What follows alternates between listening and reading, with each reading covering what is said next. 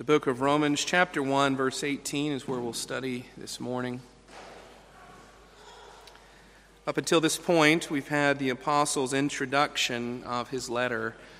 And here at verse 18, there is a transition. And from verse 18 in chapter 1 all the way through chapter 3, verse 20, there is this focus on the righteousness of God, his wrath, and the sinfulness of humanity. And it's a heavy topic, because what have we just studied? The revelation of the righteousness of God in the gospel, in the good news of Jesus Christ. That was verses 16 and 17 that we studied. And so we've had, as it were, the good news. And as one commentator put it, here's the bad news. Man is a sinner, and he needs a Savior. And so we'll study this together. We're obviously going to go quite slow through this. This is a heavy topic. It's not a thing to be made light of, as none of the Scriptures are. But it is one that I do believe requires great care from us as we take the Word of God up together, that we rightly handle it to His glory and to our benefit. So let's read the book of Romans, chapter 1, verse 18. This is God's holy, inerrant, and inspired word. For the wrath of God is revealed from heaven against all ungodliness and unrighteousness of men, who by their unrighteousness suppress the truth. Thus far, the word of God. Let's pray together.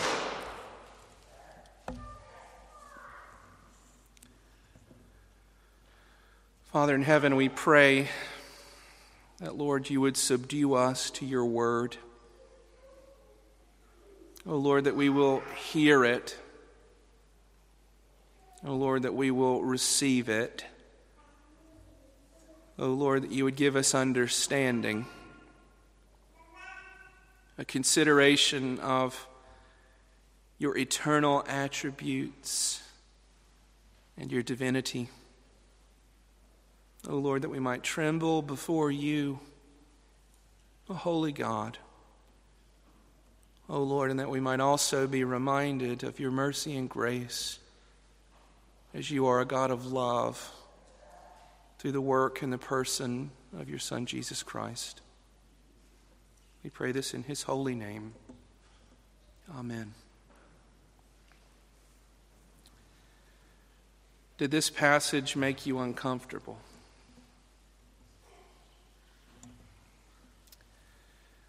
Did you feel the weight of the language of hellfire and brimstone?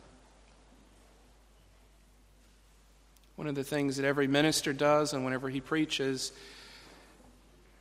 he has to be aware of how he says things, how he holds his body, how he pitches his voice, the way he says words, and the way he emphasizes things.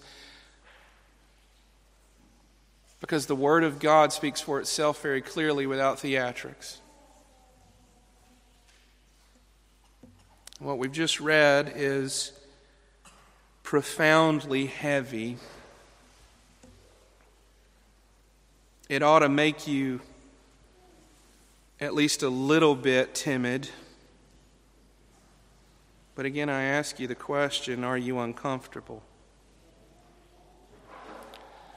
And some of you who are regularly in the church and have heard the ministry that comes from this pulpit, you may sometimes think the pastor's rarely very delicate or very gentle. He's very direct, doesn't pull punches in sermons. And if you're thinking that right now, I'll just simply say to you that verse 18 is not mine. These aren't my words. It's not part of a sermon. I just read the Bible to you. For the wrath of God is revealed from heaven against all ungodliness and unrighteousness of men, who by their unrighteousness suppress the truth. that makes the world uncomfortable. Within its own text, it bears witness to that reality.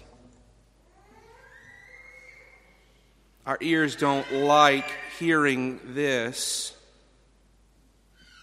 And so again, you may be thinking, well, that's harsh. Isn't there a more gentle way to say this?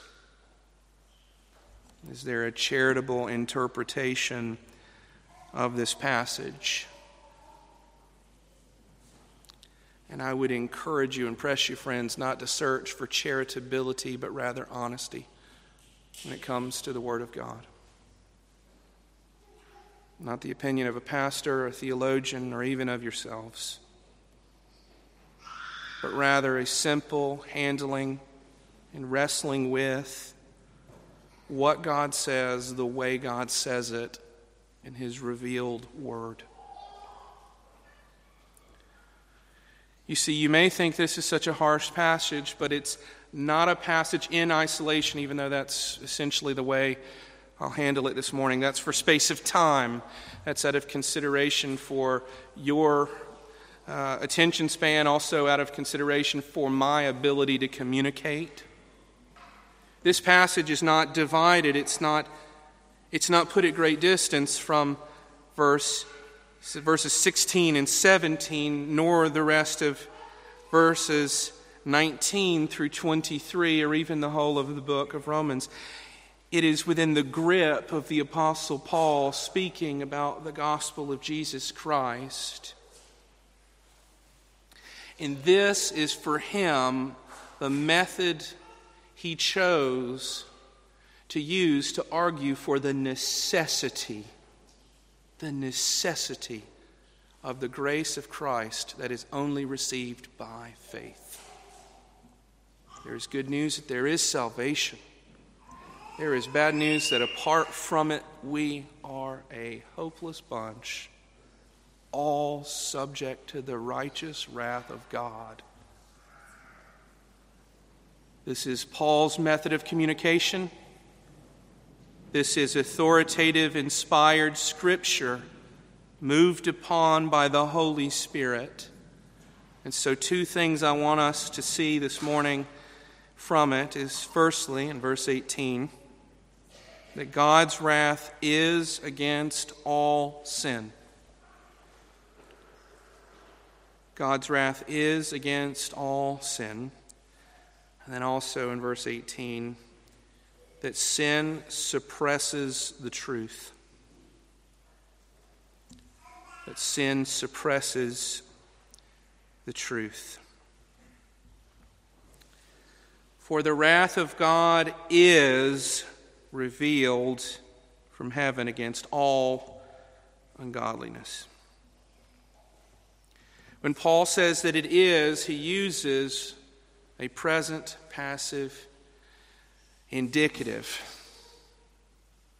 And this teaches us something. It expresses his theology more clearly in the original language. It's saying that God is not only going to punish sin, God is not only in the future going to unveil his wrath against sin, but rather presently God is revealing his wrath from heaven against all ungodliness and unrighteousness of men.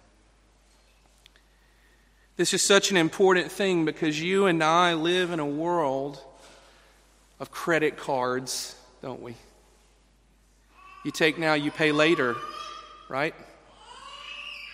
We live in a society that does not expect immediate or present consequences for real things. You and I would hate to procrastinate about receiving the gift, but we would love to procrastinate for paying for the gift, right? Put it off, put it off, put it off. Give it to me now so I can enjoy it now, but don't make me pay for it until later. It's more comfortable. I can do things now, and then I could just go and deal with it after the fact. This is one of the great liabilities of a religion that practices a cycle of confessions and absolutions. Because the person says simply this: I can do what I want right now, and I'll just go and I'll confess it later. I've got time. I've got the indefinite tomorrow. I can always go and deal with it later. I can pay for it in days to come and weeks to come and years to come. Or maybe even for the man who hates God, though even in himself he knows there is a God, he will simply say, well, you only live once. I'll do whatever I want now. I'll let him sort it out later. But this passage of Scripture pushes back against that. It is rather the case that the wrath of God is present, and it is revealed in the way Paul says this. It's made manifest. But it's from a source, okay? The manner in which he speaks of it, it's the wrath of God. That's the author of the wrath. But that it comes from him directly according to his divine appointment and his handling and unveiling of things in this life. That's what Paul's saying to us. And I just want to tell you that it's unambiguous. It's unambiguous. It's plain. That's the whole point of this section of Paul's letter. To be unambiguous, to be clear about these things, to leave no room for other argumentation or dismissal. And this ought to strike you, and it ought to strike me, and it ought to strike the world with the weight of a God who is not absentee in his justice. Oftentimes it is said that it was a facet of the medieval man to be afraid of God. You read in medieval sources, you read in Reformation and early modern sources, this idea of the fear of God, and there's so much attributed to it. And so many sociologists look on the medieval history of the world, whether it's Europe, the ancient Near East, or however. Usually they're speaking about the Western world, and they touch upon this idea that men do things because they're afraid of God. And that it's modern people, or maybe I should say postmodern people, we're a bit free from that shackle. That was a thing then. That was a thing of a primitive society, a thing of superstition, where they believed God actually did direct the seasons, the days, the years, that God actually did direct history, and that God actually did have a hand in all things that came to pass, those good and those bad. And I want to tell you, Christian, if words like God's wrath is make you uncomfortable, you need to deal with that. It's not my word. It's not Nick's opinion. It's not the opinion of Reformed theology, whatever that is. It's in the black and white of the Word of Scripture. You have to wrestle with it. You have to deal with it. If this is the Word of God, you have to reconcile to it, because it is truth that is not dependent upon you, but an author that resides in heaven and who will pour this out from heaven without any earthly aid nor agent, but sovereignly in his creation. And you say, that sounds harsh. And it does. It's the Word of God. And it ought to cause us to fear the God whose word it is. We continue on, and I want to point out another thing. It's not only that the wrath of God is revealed from heaven, but that it is revealed against all ungodliness and unrighteousness of men. Why do I point that out? All. Again, unambiguous in the text. Well, it's because some people will say, well, this is just an ancient book for an ancient time, and really it has relevance to its original readers, and absolutely it did. And so what relevance can this have to me? Or maybe even some people will say, that's an ancient Near Eastern book, and that has relevance specifically to the people of that region. Or maybe that's even a Christian book, or even other sociologists want to look upon this and say, that's sort of a Judeo-Christian book, and that only has relevance to them. It doesn't really have relevance to Asians or South Africans. It doesn't have relevance to Norwegians or Russians or South American indigenous persons. That's not the testimony here. It is rather that the wrath of God is revealed from heaven against all ungodliness and unrighteousness, with the import of all men, without exception. This is a universal and general truth being expressed here. That not a single person on the face of the globe, not a single person under the eternal history of this sort of God, the God who has an invisible attribute of eternal power, that not a single person is outside of this reality. And also that not a single sin that those persons can then commit, not a single act of ungodliness, not a single act of unrighteousness, are outside of the rule of this God and the culpability to His wrath. Not one. No exclusion. No exclusion at all being made. Why is this important? Well, it is simply because in the day and age in which we live, we believe that we author our own truth, that we discern and decide our own circumstances, that we are the master and the deciding factor of whether or not we will submit or be culpable to anything.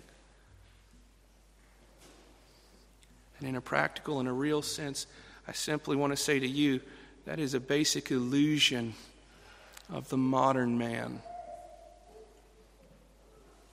You and I don't have control over the weather. You and I, frankly, don't have control over your government. As an individual, you really don't. You have a vote. Your vote is one of many. People will act upon you apart from your will and your desire to let them do this.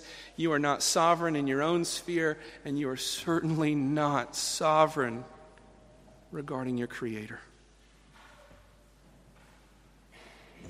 This means that the person that says, I hear what you say, Christians, and I reject it, and I don't like it, and I don't want it, that it does not nullify the fact that you have a Creator and that you are accountable to this. You can reject the Bible and burn it in your front yard and bury the ashes or put it into a stream that it might be washed away and forget it. You can reject every ounce of the proposition of the Word of God and the person of Christ and all of His people. And yet the truth remains that there is a God in heaven who rules and who created you and who has a say over your heart and soul and who will judge you regardless of how you feel about it. About every single sin, the ones that you're proud of and you're public about, and the ones that you're secretive about and you think no one knows. Every single one of them, and every thought and inclination of the depth of your heart that is contrary to the Word of God, He sees and knows. And you're accountable to Him for every single one of them. Pastor, that's harsh. That's hellfire and brimstone. Are you uncomfortable? If this is the first time you've ever been uncomfortable by that, I just want to say something to you, that this has existed as a proposition for your life before you took your first breath. You may have just been ignorant of it, or even suppressing the truth by your sinful willfulness. When Paul describes these two aspects of sin in the passage that we have, he uses two words that are translated variously into English, and I'll also say generally in a synonymous way into English. My ESV translates the first of them, which is asavion in Greek, as ungodliness. And then the second, adikion, which the root of it is related to just or righteous, dikeo, as unrighteousness. These two words, ungodliness and unrighteousness. And I generally would say that Christians and English speakers, if they use the language at all, would use these two, ungodliness and unrighteousness, as perfectly exchangeable for one another almost. If you're godly, then you act righteously, right? If you're righteous, then that's godly. We almost don't make a distinction, but there's a distinction in the original language. And the first of which has to do with the character of sin that is in its essence impiety. Impiety. Godlessness. Not honoring, not worshiping God. Not giving a life lived as God ought to have it lived to Him in His honor. Rather, ungodliness would be something like a life lived as if God were blind, as if He was impotent, emptied of power, and ultimately as if He's non-existent. Ungodliness, this first aspect of sin that's righteously and wrathfully dealt with by the hand of God. And then there's the second word, adikion.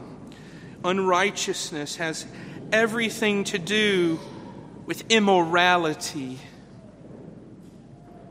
The condition of the thought of the heart, the things that drive us to do anything, and those things being characterized to be at odds with the revealed will of the God of heaven. The thoughts, the deeds, the desires, the affections of the person against God.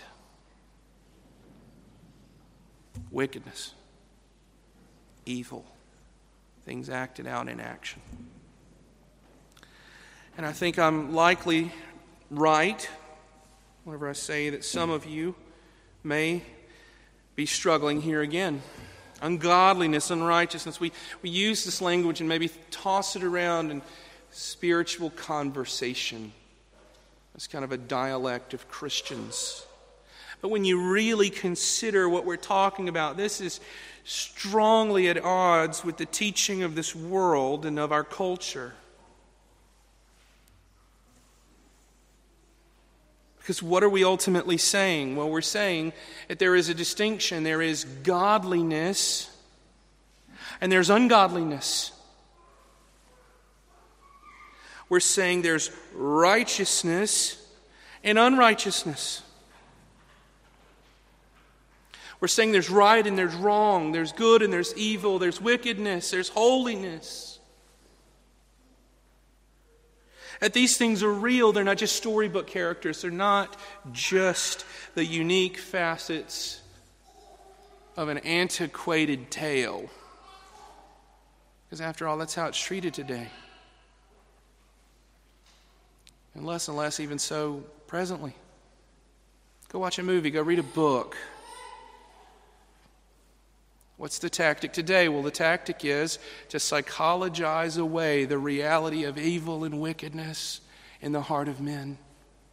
To relativize it into all of the circumstances of life and to gently describe it away and to excuse it. Some of you may remember this, and again, also, I'm aware that this is foreign to many of you. But on April 15th, 2013, in the United States of America, there occurred a terrible tragedy of what would be called domestic terrorism. there was the bombing of the Boston Marathon.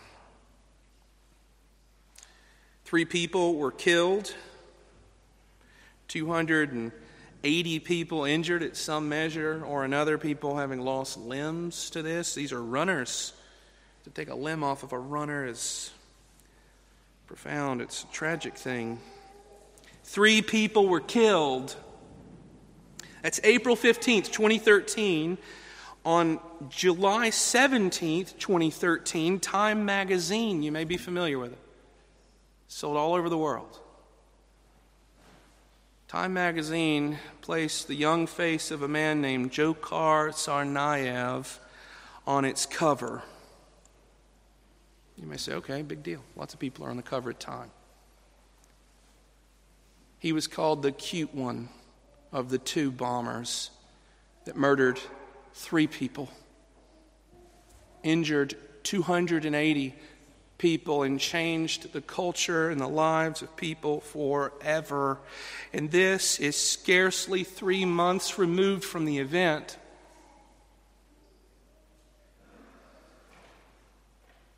Not just infamous in the wickedness of the act, but famous in his image. A whole expose about Dzhokhar. All about his life, all about the things that promoted him to do this act. And in no way did Time actually simply say, well, it was justified, but they gave all of his justification. For anybody to decide who is right and wrong in this situation, there is no circumstance on the planet where it is right to kill 3 people, bomb 300 some odd people, and maim 280. There is no circumstance to do this to innocent people simply running in a race, in a friendly competition.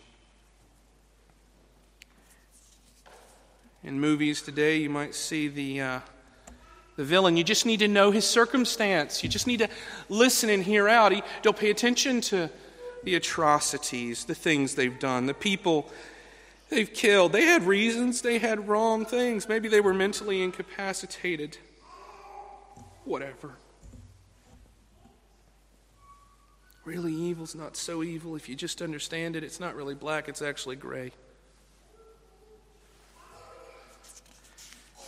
And it's a line in which the world wants us to toe, where we simply join them in this and always say, well, if the bad guy did a bad thing, well, he probably had a good reason, or he was probably pressed by somebody.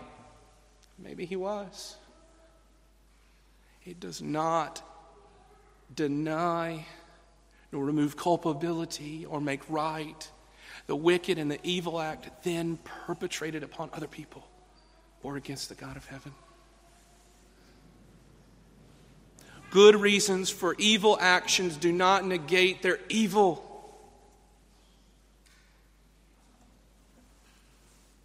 Does that make you uncomfortable, church? Couldn't say what I'm saying generally in the media today. You couldn't say what I'm saying in movies today. Make hard and sharp, angular identifications of these things. But let me simply say to you, Christians, if you are a Christian and you are a person of the Word of God, God's Word does that. You don't have to be the one that makes those decisions. You can judge things according to the way the Word of God actually teaches. Let God remain the judge. However, you remain a person that has a clear category of that which pleases Him and that which offends and dishonors Him. Secondly, in this passage, we see that sin suppresses the truth. And I think there's a question we all have to ask, and maybe you have asked it or maybe you haven't. And it's this: what are people doing when they sin? Maybe I should say it like this and encourage you to ask it this way: what am I doing when I sin? And some of you may answer, and these some are very good answers, simply, well, they're following their worst inclination. That's what sin is. That's what they're doing. Or maybe you would say that they're doing what pleases God, or that we, when we sin, are doing what pleases us rather than what pleases God, right? I mean, that's how we can just kind of put it down into a pocket. We can define it. Those are accurate things. Sin is any one of conformity unto or transgression of the law of God.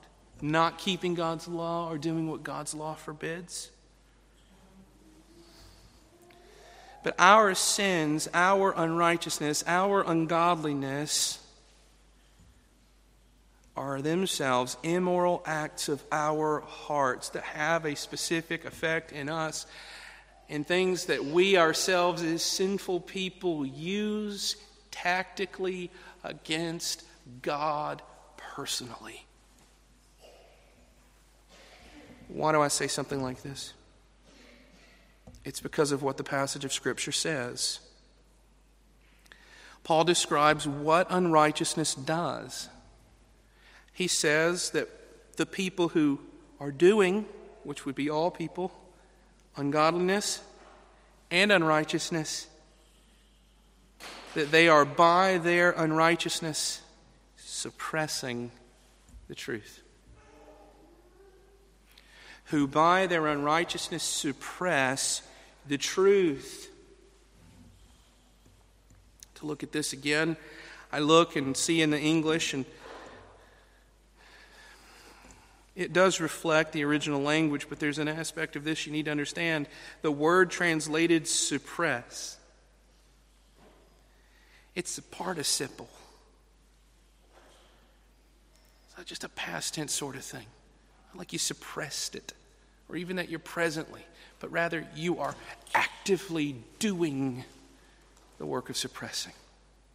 Some commentators have issues over translating this word suppress. They like the word hinder. Hinders the truth, because after all, the truth will out, right?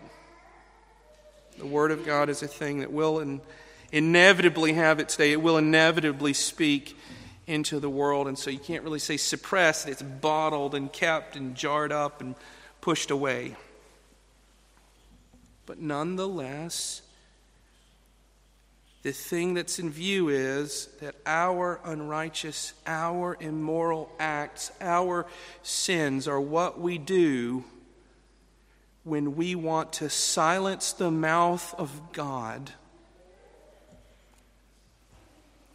It is what we do when we know the truth and hate it and refuse to have it speak into our lives. It is what the sinful heart does when it wants to gag God from simply saying to you as His creature, don't do this, don't do this, don't do this. We're like children who are in disobedience to their parents, and they just get louder so that they can't hear the voice of the loving parent saying, stop. You ever do that, children? Mom and dad say something and you just get louder. I didn't hear you, I didn't hear you, I didn't hear you, I didn't hear you.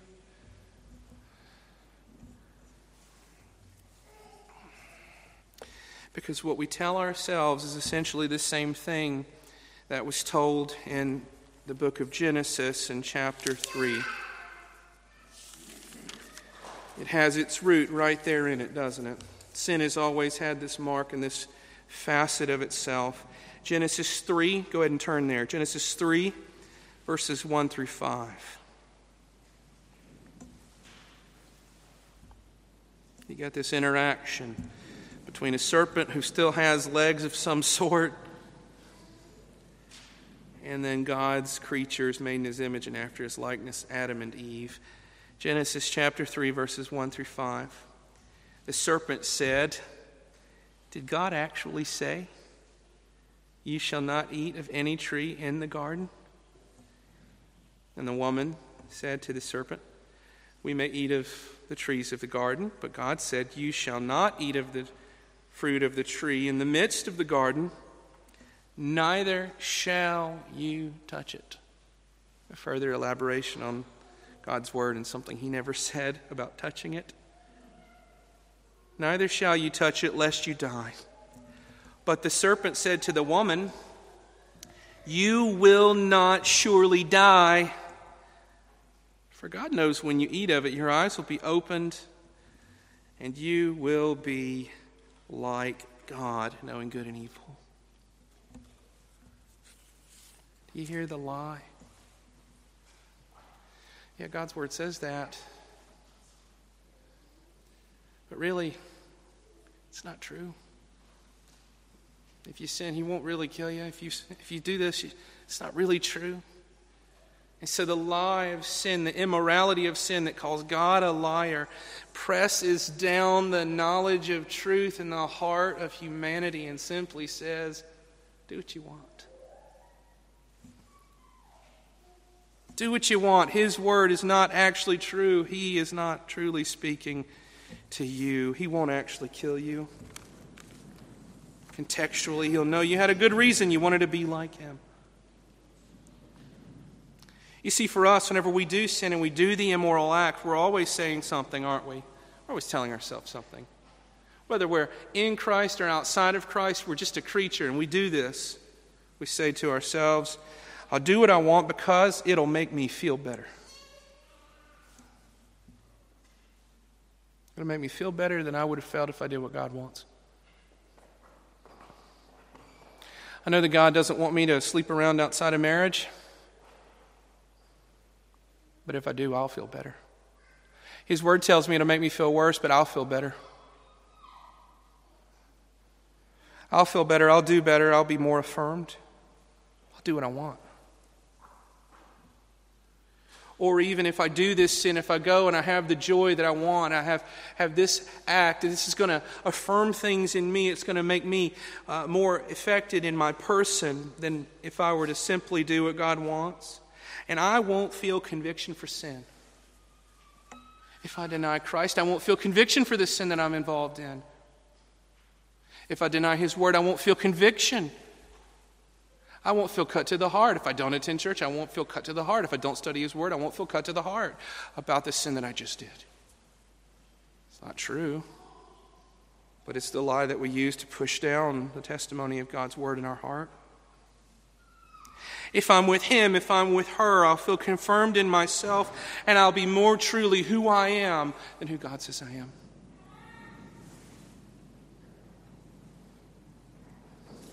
If only I just give in to this desire, not only will I no longer care about what He wants for me, I'll not be subject to His wrath against me. Our sins are essentially lies that we use immorally, calling God a liar, to press down the testimony of His word in the hope that we will not feel conviction, nor will we receive righteous retribution.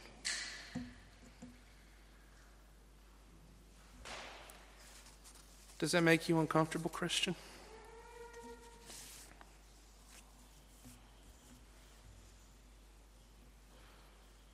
It ought to make us uncomfortable in ourselves rather than uncomfortable in God.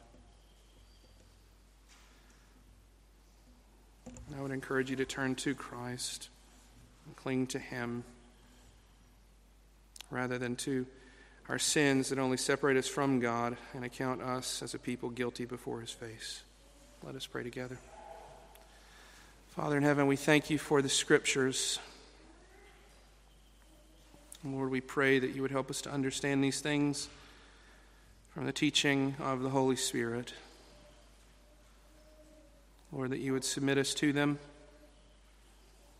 And Lord, that You would convince us of them and their truths, and that, Lord, You would help us to be a people who would run from sin and run to You in the person of Jesus Christ.